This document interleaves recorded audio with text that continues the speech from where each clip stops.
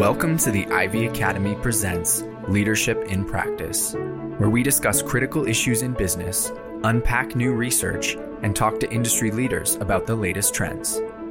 The Ivy Academy and Ivy Business School are located on the traditional lands of the Anishinaabeg, Haudenosaunee, Lenapehoak, and Chinungtan nations. This land continues to be home to diverse Indigenous peoples, whom we recognize as contemporary stewards of the land and vital contributors of our society. Over the past few months, ChatGPT has put a name to the business disruption we all suspected would come along with artificial intelligence. Seemingly overnight, it's given professionals in knowledge industries a highly valuable tool to accelerate and streamline their work. But it also raised more questions than it can answer. What tasks could potentially be automated, and in which industries? How will it change the role of humans in organizations?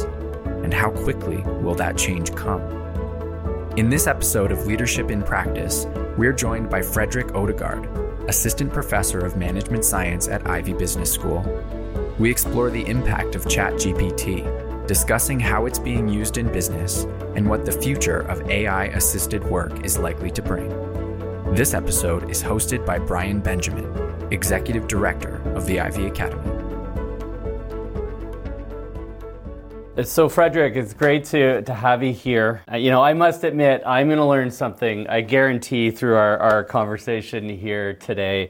There's a lot of fascination right now around ChatGPT. So I want to start out with, what is it really, and how does it differ from previous AI applications? Yeah, so I think if you go to just the interface right now, it looks so, what I would call, unimpressive compared to what the buzz is about.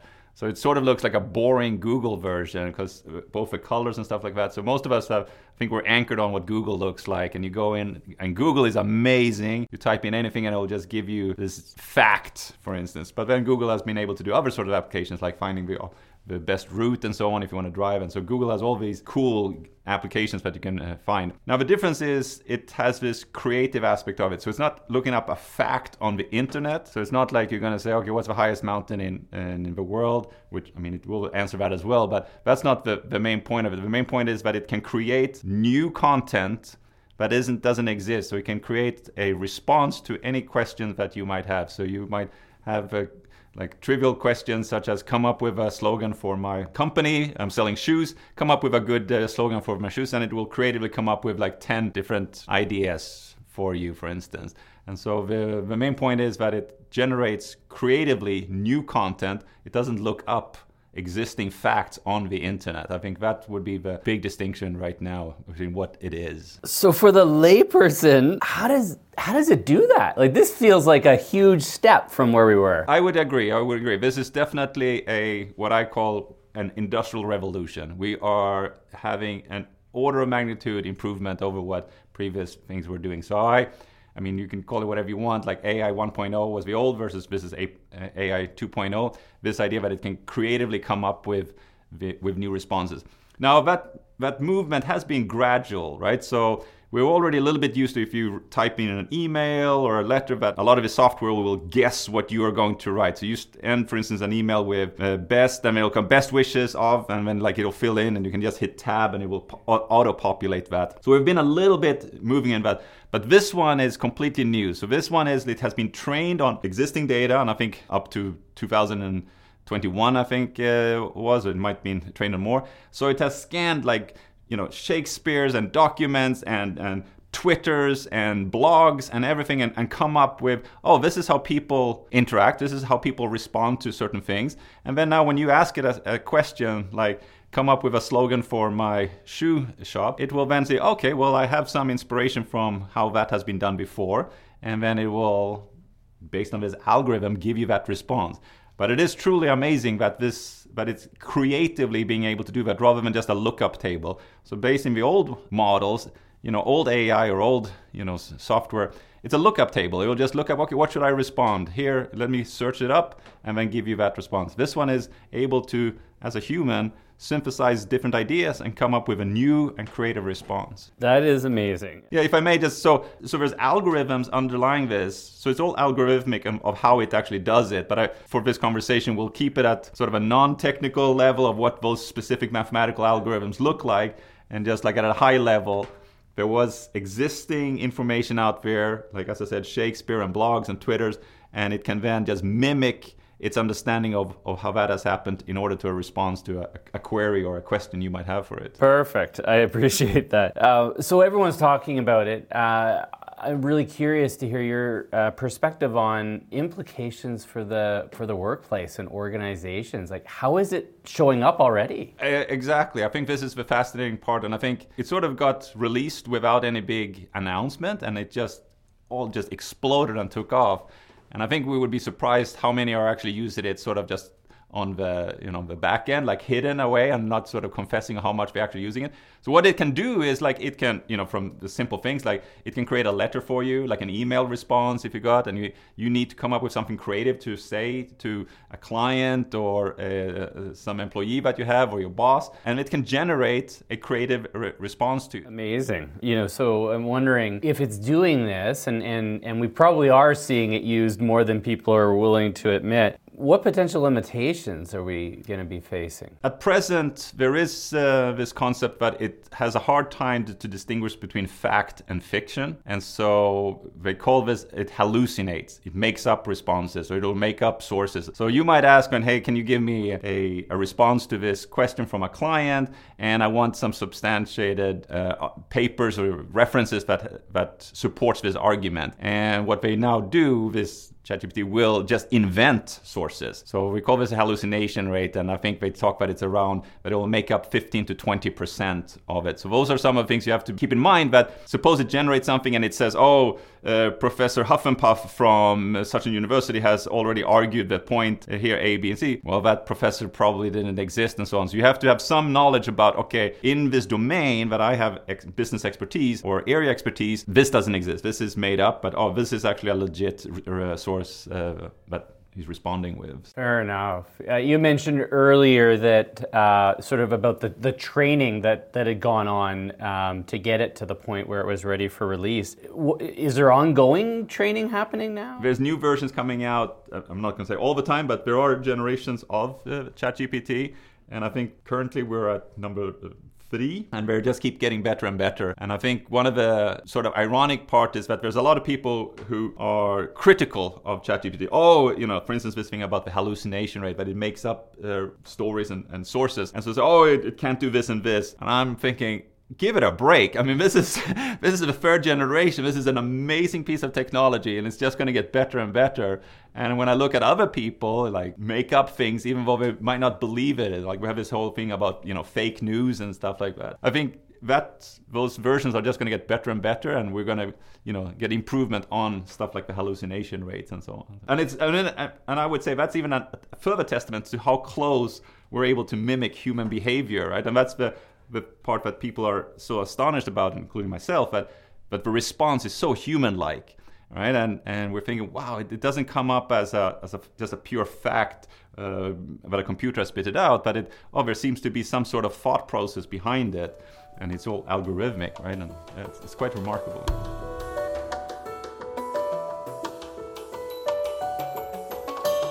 Your comment around reference letters as an example, what else do you see this being able to either replicate or maybe completely automate or replace? So I think that's only the limit of our imaginations. I think we can easily think of, for instance, if you're in a marketing department, that it can creatively come up with like 10 slogans that you can test, or come up with the different types of campaign that you want to test. If you're in HR or the legal department, it can just automatically create new legal documents for you or new contracts. I mean, if there's something that you do on a routine basis, like if you're on the legal department and you're selling houses or you're setting up wills, you can have a template and you can just fill those in. But if you have a legal department and you're constantly having new types of contracts that you're working with, okay, this client wants this and I have to adapt, I have to change these contracts, that I can't have a standard template.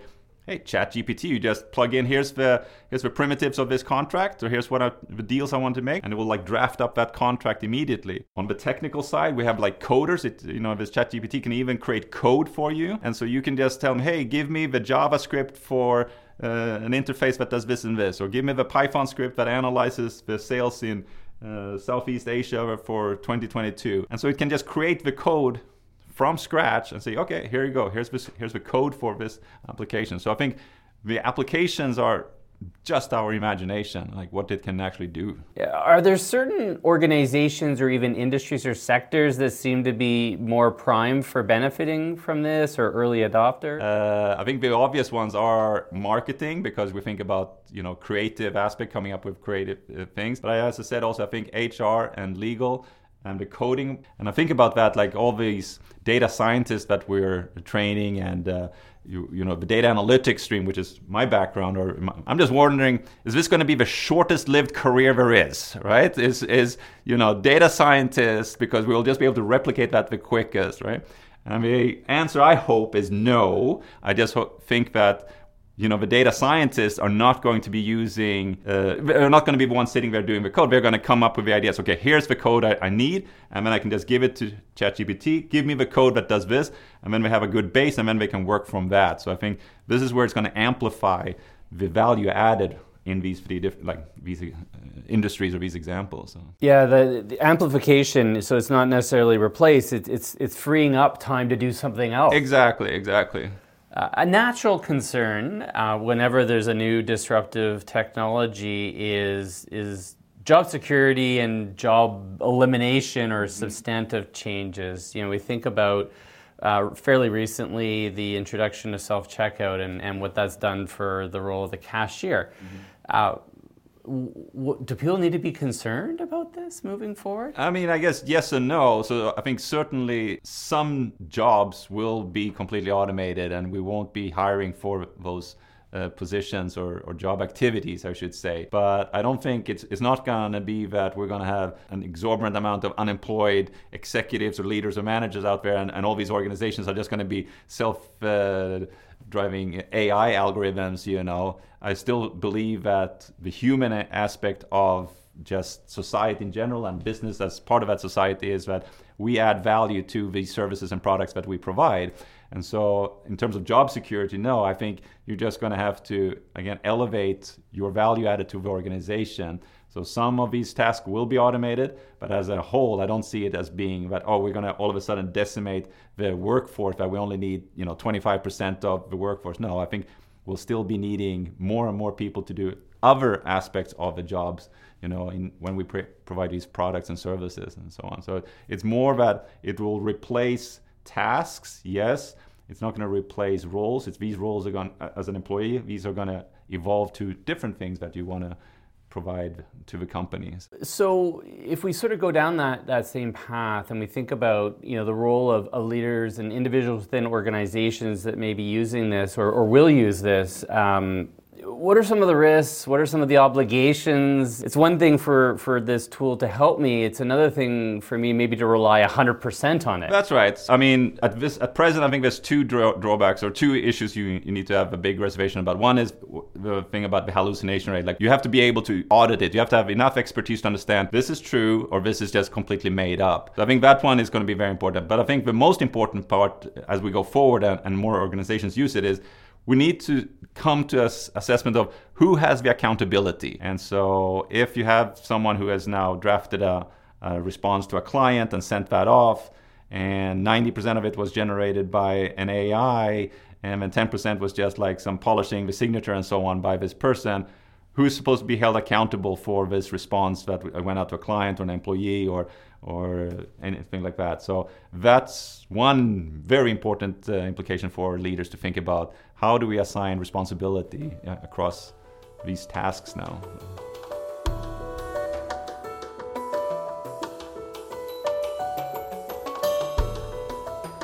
So for many, including myself, this kind of took us by storm, right? And so a lot's transpired even in a few short months. Thoughts on kind of what we can expect next? I think one of the things that they discuss is that at some iterations, these algorithms are going to be self-improving. So they're going to be able to just train themselves to become better.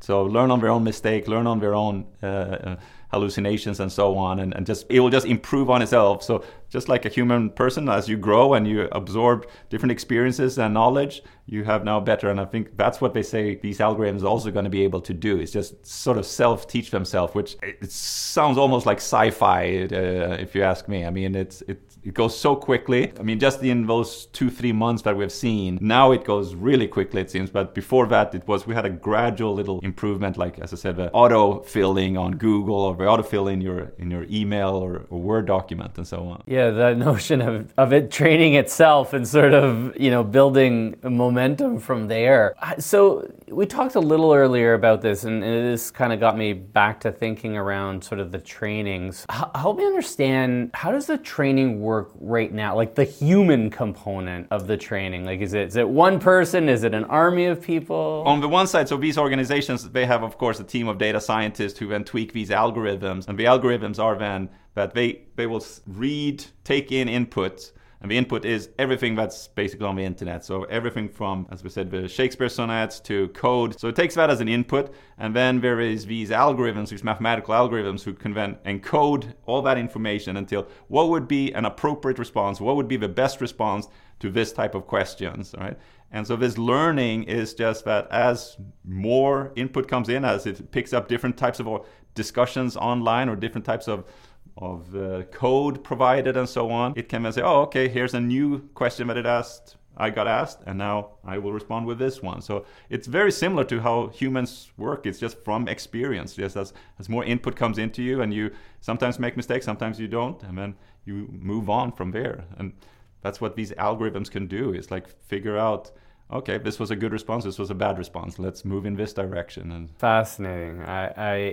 So leaders today, have so much coming at them from all directions. The reality is this is here, and it's here to stay, and it's gonna only evolve. How do leaders need to evolve themselves in terms of their thinking and appreciation? And I'm thinking of the leaders, which are probably the vast majority, that are maybe a little apprehensive of a tool like this and don't understand how it works. So what's your advice for them? Well, first of all, I think you definitely don't try to fight it, because that's going to be an end battle you won't win. You do need to, in some ways, embrace it. And I think just start by experimentally with it, and then let your own creativity figure out what are the value-added activities I do in a daily basis in my work, and how can I now elevate that if I can sort of outsource writing these letters, coming up with these slogans, writing this piece of code or whatever. And so as leaders, again, there's certain activities you do in a daily basis that are probably what we could call routine, and that you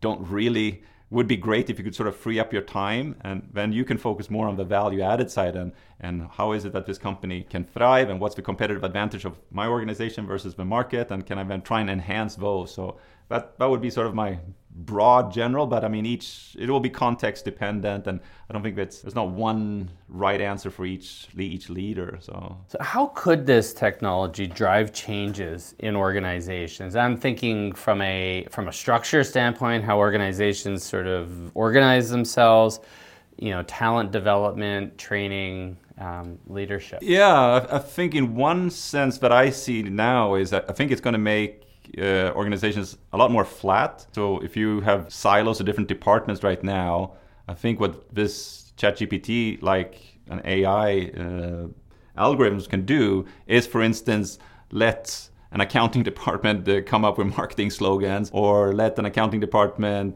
do some data analytics on its own, rather than having a data analytics department team come in and do that. And I think what you'll be able to see is if each department will be able to do more, cross-departmental activities, and not necessarily have to be exactly in your little silo, that you will be much more fluent across different things, just enabled by the fact that you can ask these AI machines to take over particular tasks such as, marketing, legal contract, coding, operational ordering, inventory, and so on. I see it as that it will enable all the departments to lean on and use their other areas expertise within their own department. That would be one application or implication I see of ChatGPT here. Interesting, right? So that is a big structural implication, and I even think about talent development in terms of sometimes talent thinking about, well, I'm part of the marketing department or the sales department. Yeah.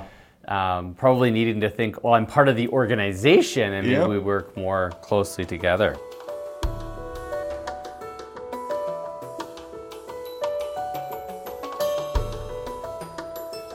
Something we've been trying to do for years and years, and I probably always will do, is what are going to be the in-demand skills? Like, where are things going?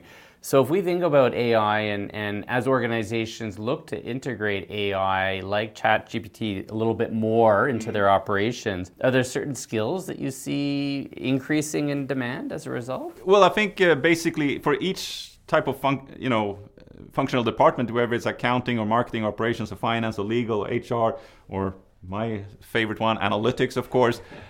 I think everybody's going to elevate their understanding and their knowledge and their value added in that specific field. So I don't think that, it will remove sort of a need to do these routine tasks, and each organization will instead be able to just enhance what is it that we in the marketing department add value to. And so that, I think that's going to be the in my sense, the most biggest benefit of this innovation here. I really like that sort of perspective on it. It's not necessarily deep skills residing with a select few people. It's actually capability that could rest with everyone to some extent in the organization. Exactly. And I think it's not just there's a big push, of course, and it's my favorite, the analytics and coding and so on. But no, I think even if you're in the marketing, to understand more, how does the markets work?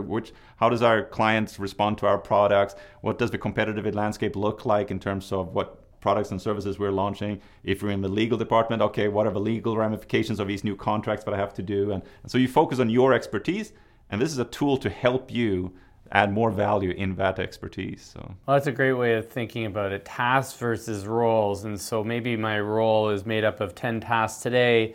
3 tasks get to sort of come off because AI can support them. Yeah. And it gives me an opportunity to take on 3 maybe higher value added. Yeah, probably not 3, probably 5 or maybe 10 more. And that's the thing, that it will open up that window of what's the value added that I provide to this organization and as a business, right? So. All right, bring it on. Thank you for tuning in to Leadership in Practice. We'd like to thank our guest, Fredrik Odegaard. Leadership in Practice is produced by Melissa Welsh, Joanna Shepard, and me, Sean Acklin Grant. Editing and audio mix by Carol Eugene Park. If you like this episode, make sure to subscribe. You can also find more information by visiting ivyacademy.com or follow us on social media @ivyacademy for more content, upcoming events, and programs. We hope you'll join us again soon.